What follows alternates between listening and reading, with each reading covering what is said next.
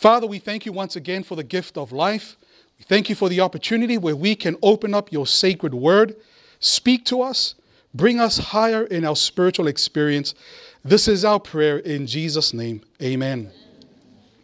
Some time ago, I remember traveling, and as I was waiting for my delayed flight, I decided just to meander around into the bookstore. And I walked into this one particular bookstore, and I noticed there was a book there that caught my attention. The title of that book was entitled One Thing. One Thing. But it wasn't really so much the title that caught my attention. It was really the subtitle that captivated my attention. And the subtitle simply read, "The surprisingly simple truth behind extraordinary results." That's what really caught my attention. And being a result-driven guy, I took the book from the bookshelf, I purchased it, and I began to read it. The fact of the matter is, ladies and gentlemen, we live in an overstimulated society. From the moment we wake up to the moment we sleep, we are bombarded with so much information. Text messages, notifications, emails, digital advertisements. And with all of this plethora of information, there's a strong temptation to become so distracted. And so the one thing that I appreciated about this book is that it uses science and research to prove the idea, to prove the thesis, that it is possible to accomplish extraordinary things in your life if you just simply focus on one thing. You can, in an age where there's so much information, we're bombarded by advertisement notifications. It is, and therefore there's a temptation to be so diverted in distraction and doing so many things. It is possible to accomplish extraordinary things in your ministry, extraordinary things in your life, if you just simply focus on one thing. And so as I was reading, it's not a thick book. It's pretty decent. It'll probably take you 3 to 4 hours to read all in one sitting. And as I was reading this book on the plane, one of the first bold statements it made that just made me almost fall off my seat. It made this bold declaration on page 44 of this book. It reads, "Multitasking is a lie." Now that really hit home because I used to boast that I'm a great multitasker. As a matter of fact, I used to put it in my resumes. I thought to myself, what? Multitasking is a lie? You got to be kidding me. I used to boast that I'm a great multitasker. Now don't get me wrong, multitasking works, but it's not as effective as focusing on one project at a time. Now let me read to you some statistics here. One survey was done back in 2009. A study was found and was put out that 16%, listen to this, 16% of all traffic fatalities and 500,000 injuries annually is due to multitasking. Furthermore, driving and talking takes 40% of your focus from concentrating on driving.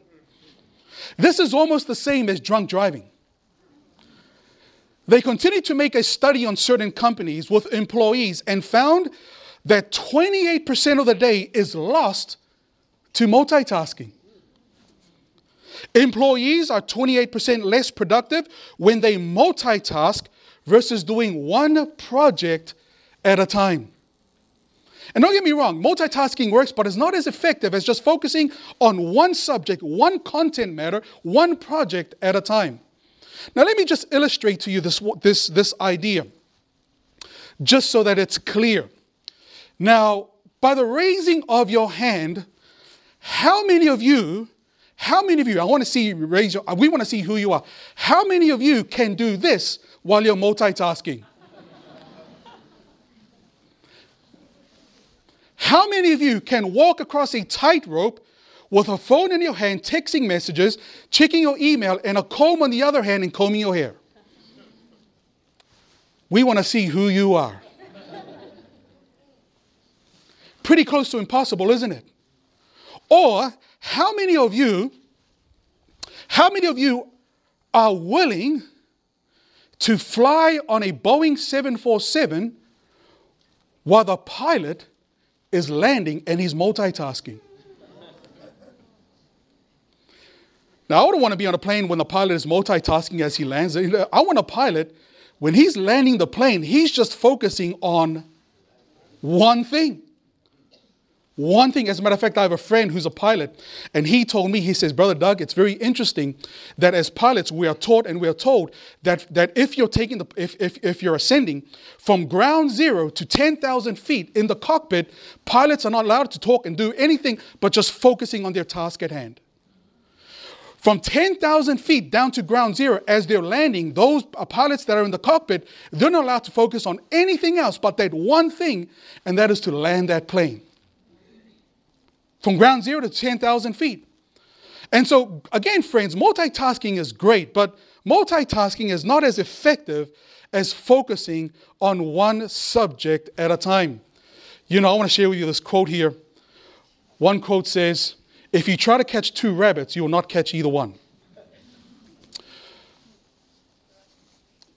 It's very interesting that when you look back at people who are successful, and things that have influence in society today, you can trace back their success and their influence to the fact that they just simply focused on one thing. Just one thing. For example, when you think of Google, what's Google's one thing that they're known for? Searching. When you think of Starbucks, what's the one thing Starbucks is known for? Caffeine, yeah, coffee, yeah. When you think of Subway, what's the one thing that Subway is known for? You don't walk into Subway and you see tacos and Big Macs and fried chicken. You see, they're just simply focusing on one thing. And this principle is not only true in the business realm, but it's also true in the sports arena. When you think of Tiger Woods, what's the one sport that comes to your mind? At a very young age, Tiger and his father decided at a very young age that they're just going to focus on one sport and one sport only. They're not going to focus on basketball. They're not going to focus on baseball. They're just going to focus on one sport. And as a result, on focusing on one sport, we have one of the most iconic golf players of all time. Simply focusing on one thing. And that's why this proverb here says, if you try to catch two rabbits, you will not catch either one. And yet the truth of the matter is, ladies and gentlemen, some of us, we have 3 rabbits. We have 4 rabbits. We're trying to do this. We're trying to do that. We're trying to catch this rabbit. The fact of the matter is, when you're trying to do all of these great things, you'll end up empty-handed. I like this quote that this book brings up. Be like a postage stamp. Stick to one thing until you get there.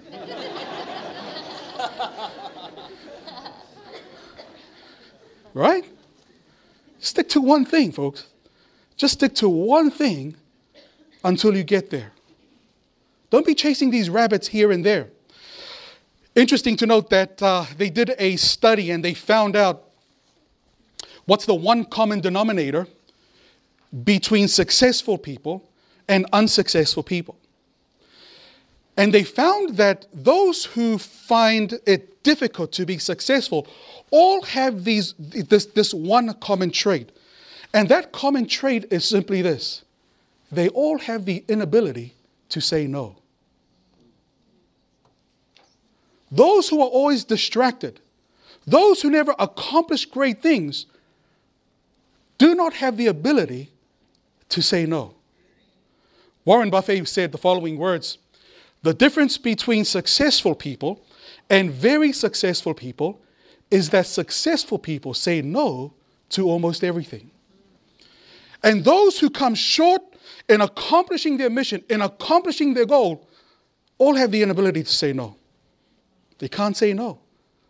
Someone asks them to this, yeah, I'll do it. Someone asks them to this, yeah, I'll do it. And they find themselves chasing 5, 6, 7 rabbits, but not chasing that one rabbit that really matters. Are you with me, Advent Hope?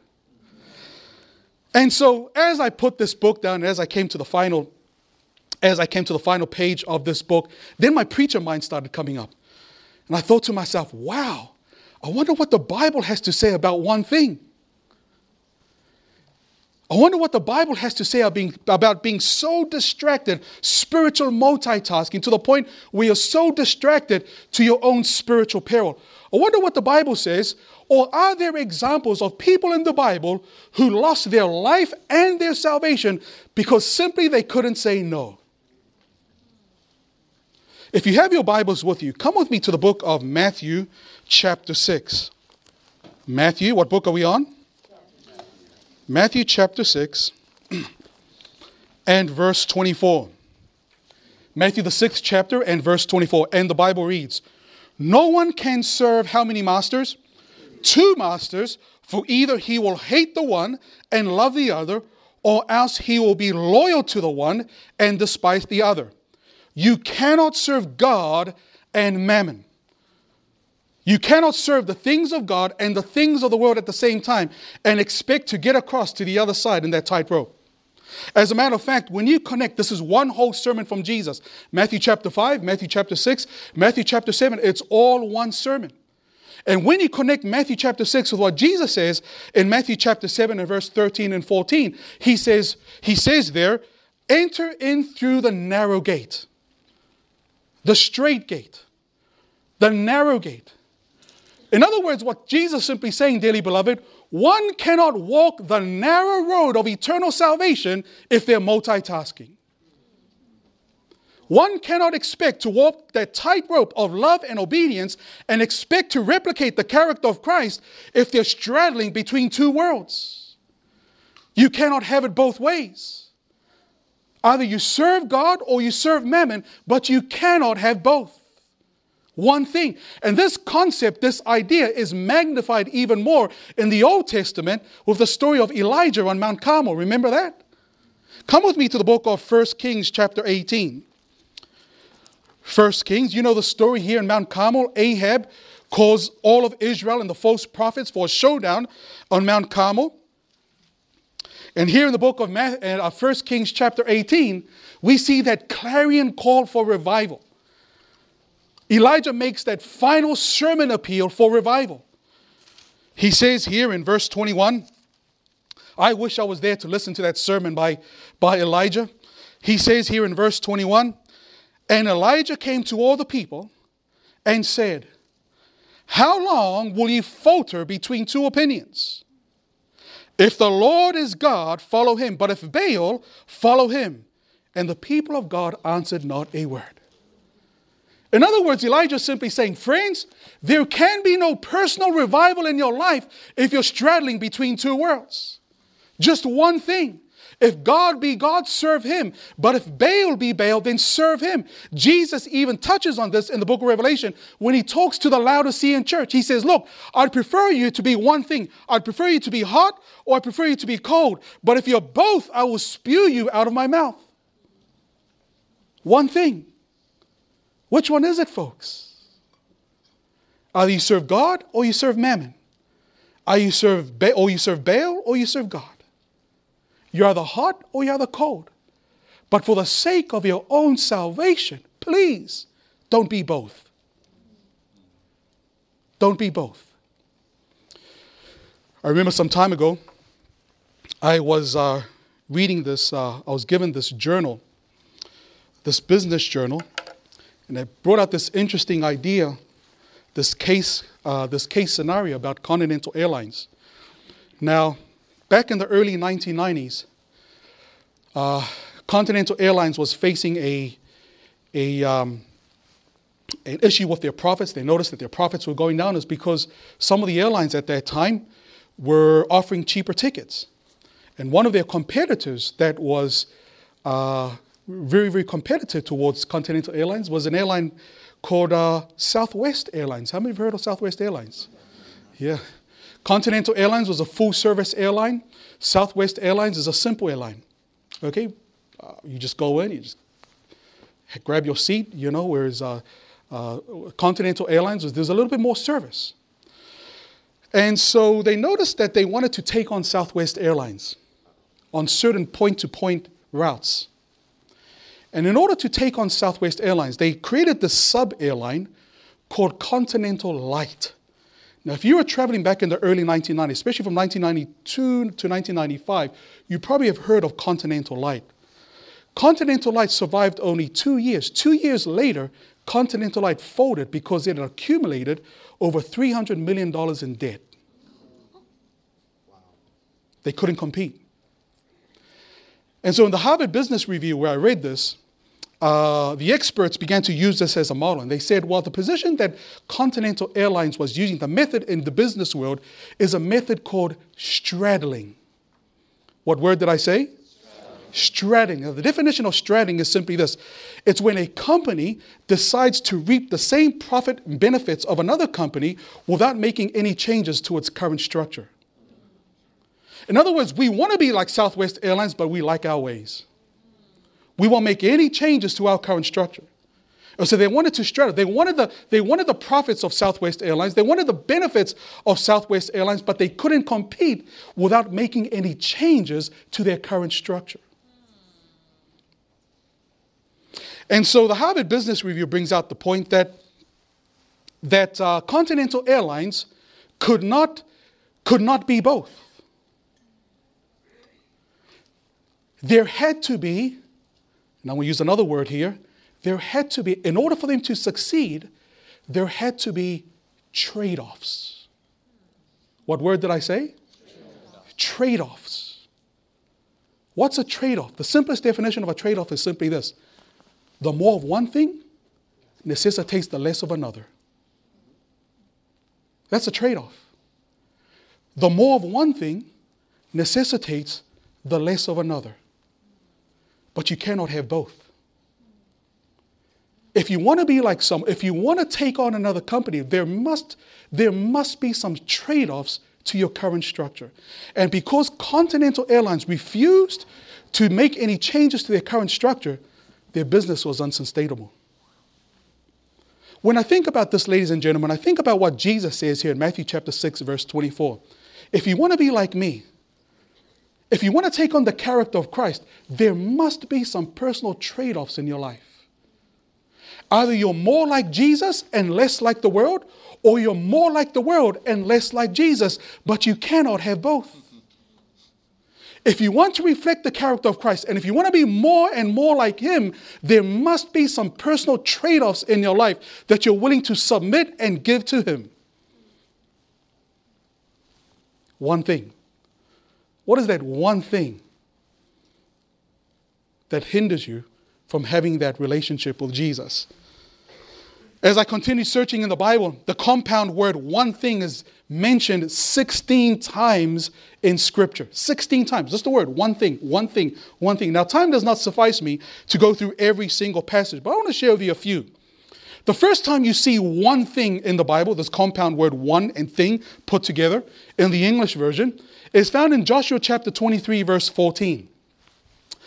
And behold, this day I am going the way of all the earth. This is Joshua. He's preaching a sermon to the children of Israel. That's the context here. And behold, this day I am going the way of all the earth. And ye know in all your hearts and in all your souls that not what, friends? One thing has failed of all the good things which the Lord your God spake concerning you. All are come to pass unto you, and not one thing has failed thereof. Now let me give you the context here. Now the children of Israel were contemplating moving away from the umbrella of protection of God. The umbrella of protection of Jehovah, the God of Abraham, the God of Isaac, the God of Jacob. And they were contemplating turning their backs on God. And so Joshua had to preach this sermon. And he simply says, look, if you're contemplating turning your back on God, just remember this one thing. God has not failed you in one thing. He's been faithful in keeping all of His promises. That's the sermon. If you're thinking of turning your back on God and being unfaithful to God, just remember, God has been faithful to you. He's never let you down. One thing, He's never let you down in any one thing. That's the first time we see the word compounds word one thing in the Bible. Joshua chapter 23, verse 14. Then, of course, we read here in Psalms chapter 27 and verse 4. This is David here. The context here is David is in hiding from this maniac king. And then the sanctuary wasn't built at that time. And he says, one thing have I desired of the Lord. That will I seek after, that I may dwell in the house of the Lord all the days of my life, to behold the beauty of the Lord and to inquire in His temple. Here David says, look, despite my life being at risk, there's only one thing I wish at this time. Now, David could have said anything. David could have said, look, I just wish that there will be some protection from this maniac king.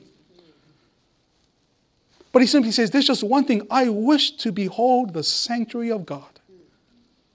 For in the sanctuary of God are these beautiful truths. Can we say that today as Adventists? I behold just one thing, that I understand what Jesus is doing for me in the most holy place right now. And my role to play during this antitypical Day of Atonement. That's the one thing that was on the heart of King David.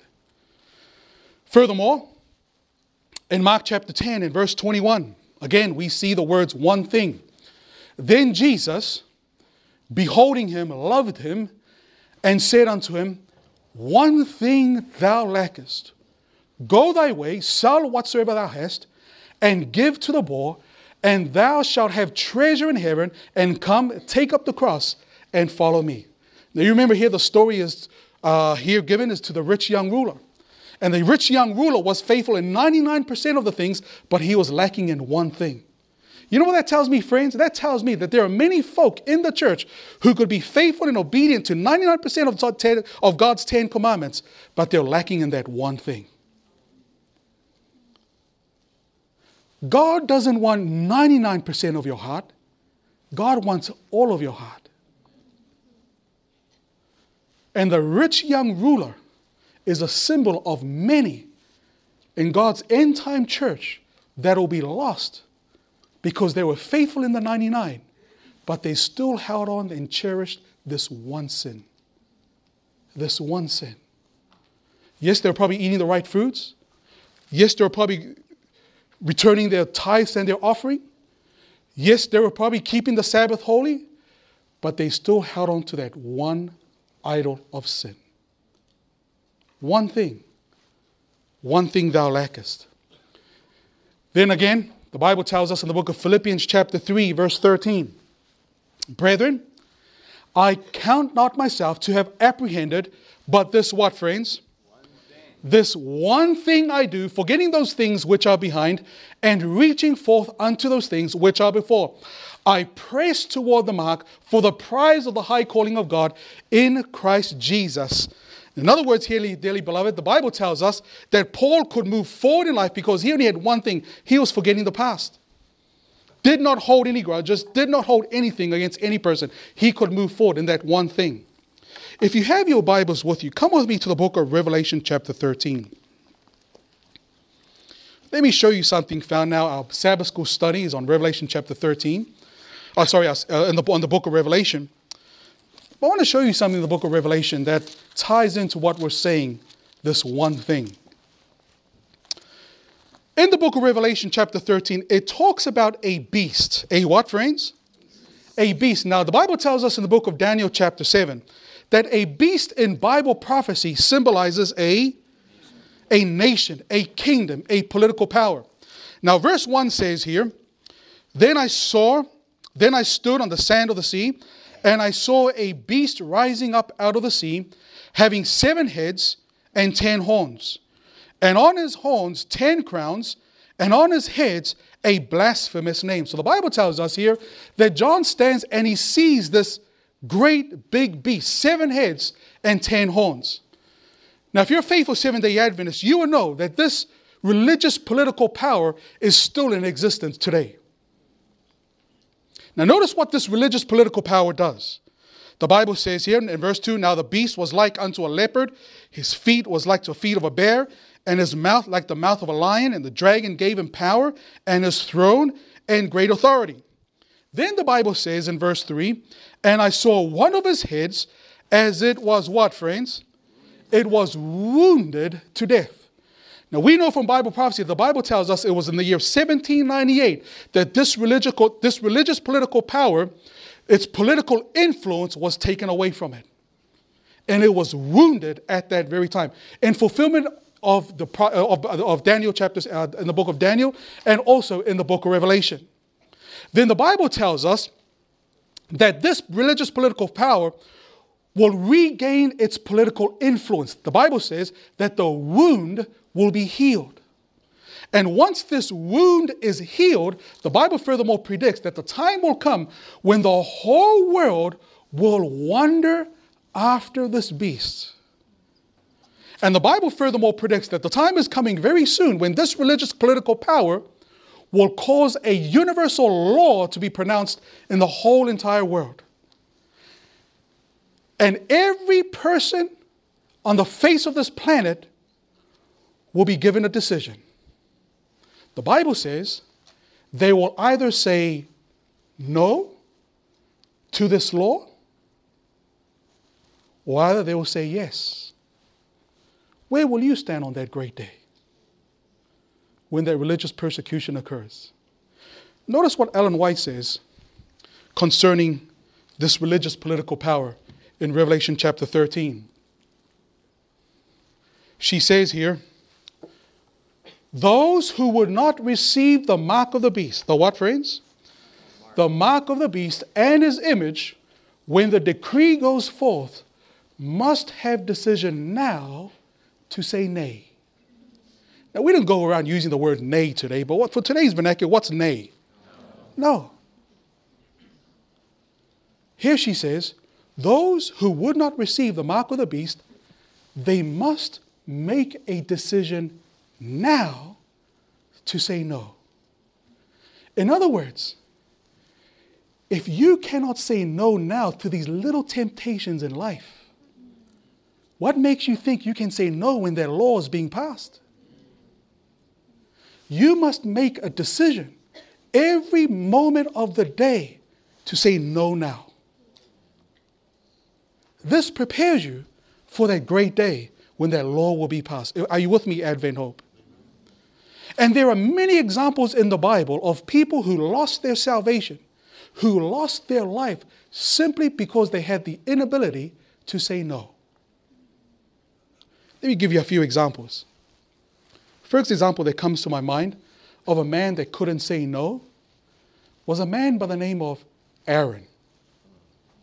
You remember Aaron? When Moses went up to receive the 10 Commandments, and the Bible says that Aaron was left back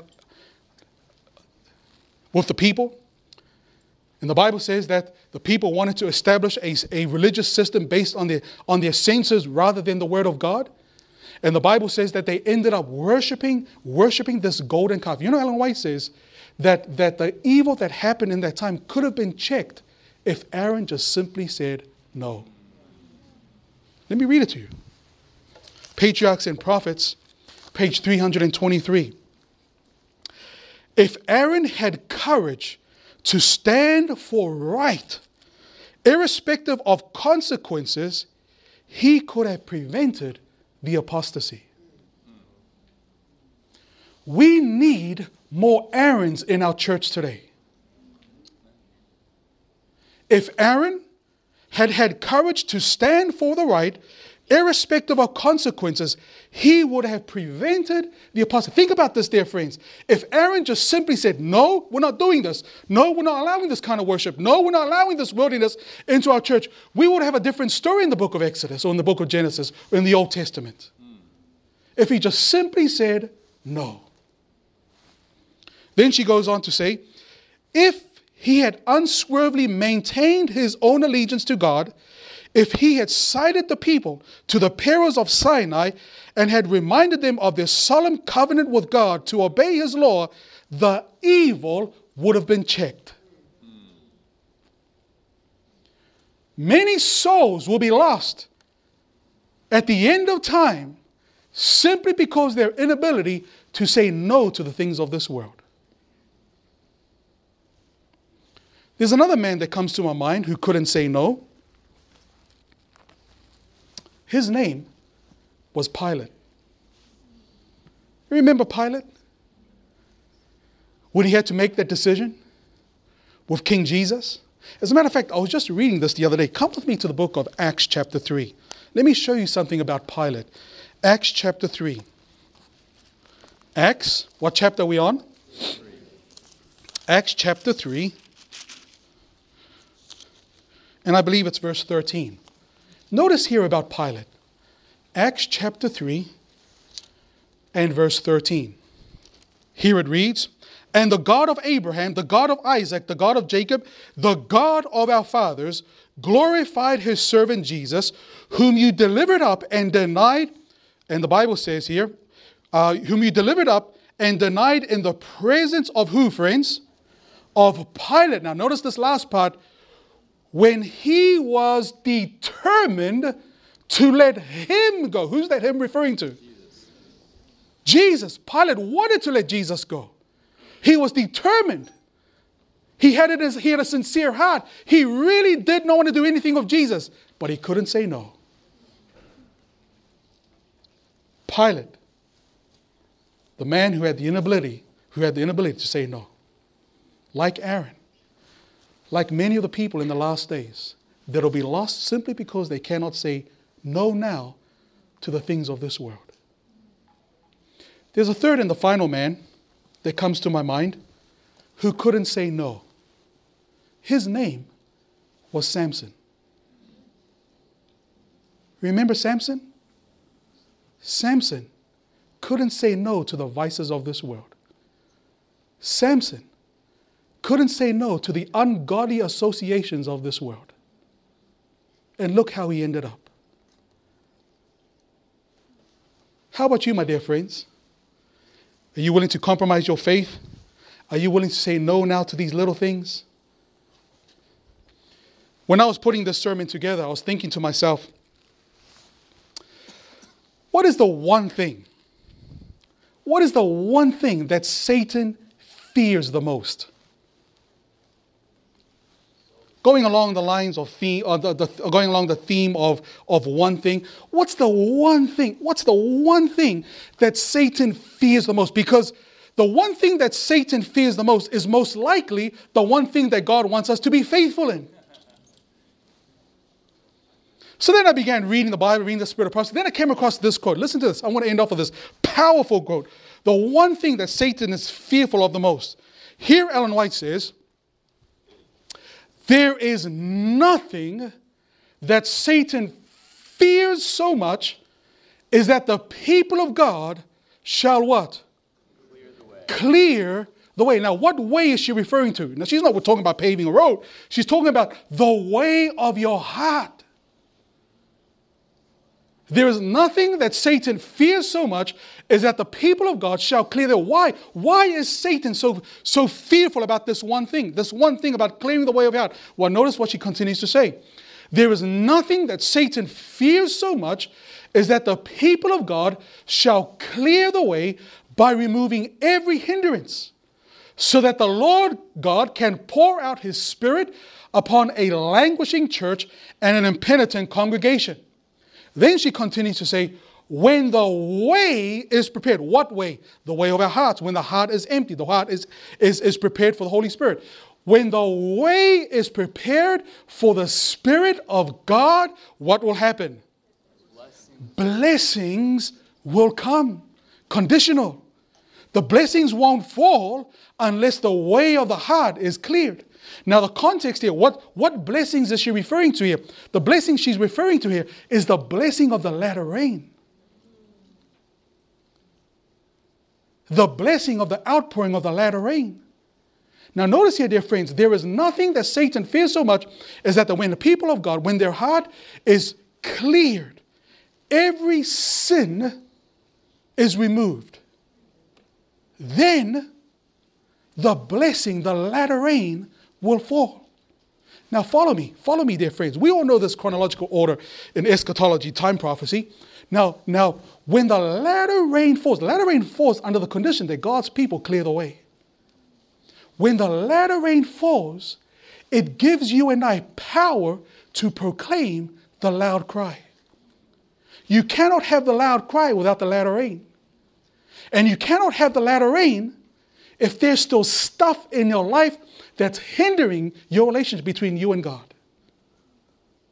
And when the latter rain, the loud cry is proclaimed, this is what we need to proclaim the everlasting gospel to every nation, kindred, tongue, and people. Yes, technology is great. Satellite is good. Facebook, Twitter, all of these things. But we need the raw power of the unction of the Holy Spirit.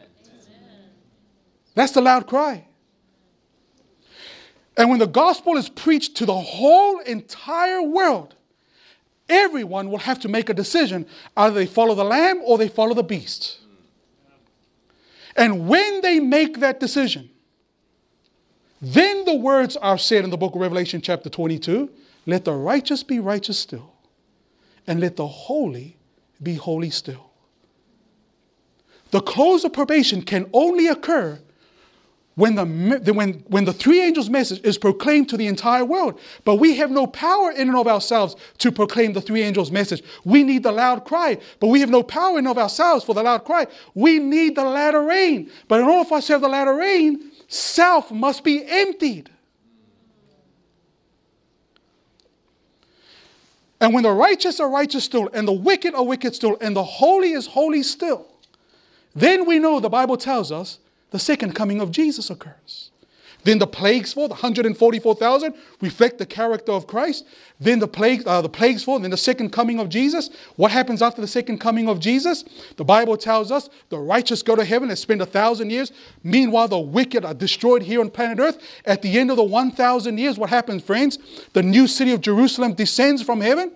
The Bible tells us that Satan is loosed for a short period of time, thinking that he can deceive Gog and Magog, thinking he can deceive the whole entire world. He's successful in getting people to overcome the new city of Jerusalem. Then the Bible says that just when they're about to climax off the battle of Armageddon, fire comes down from heaven and annihilates and destroys sin and sinners and Satan.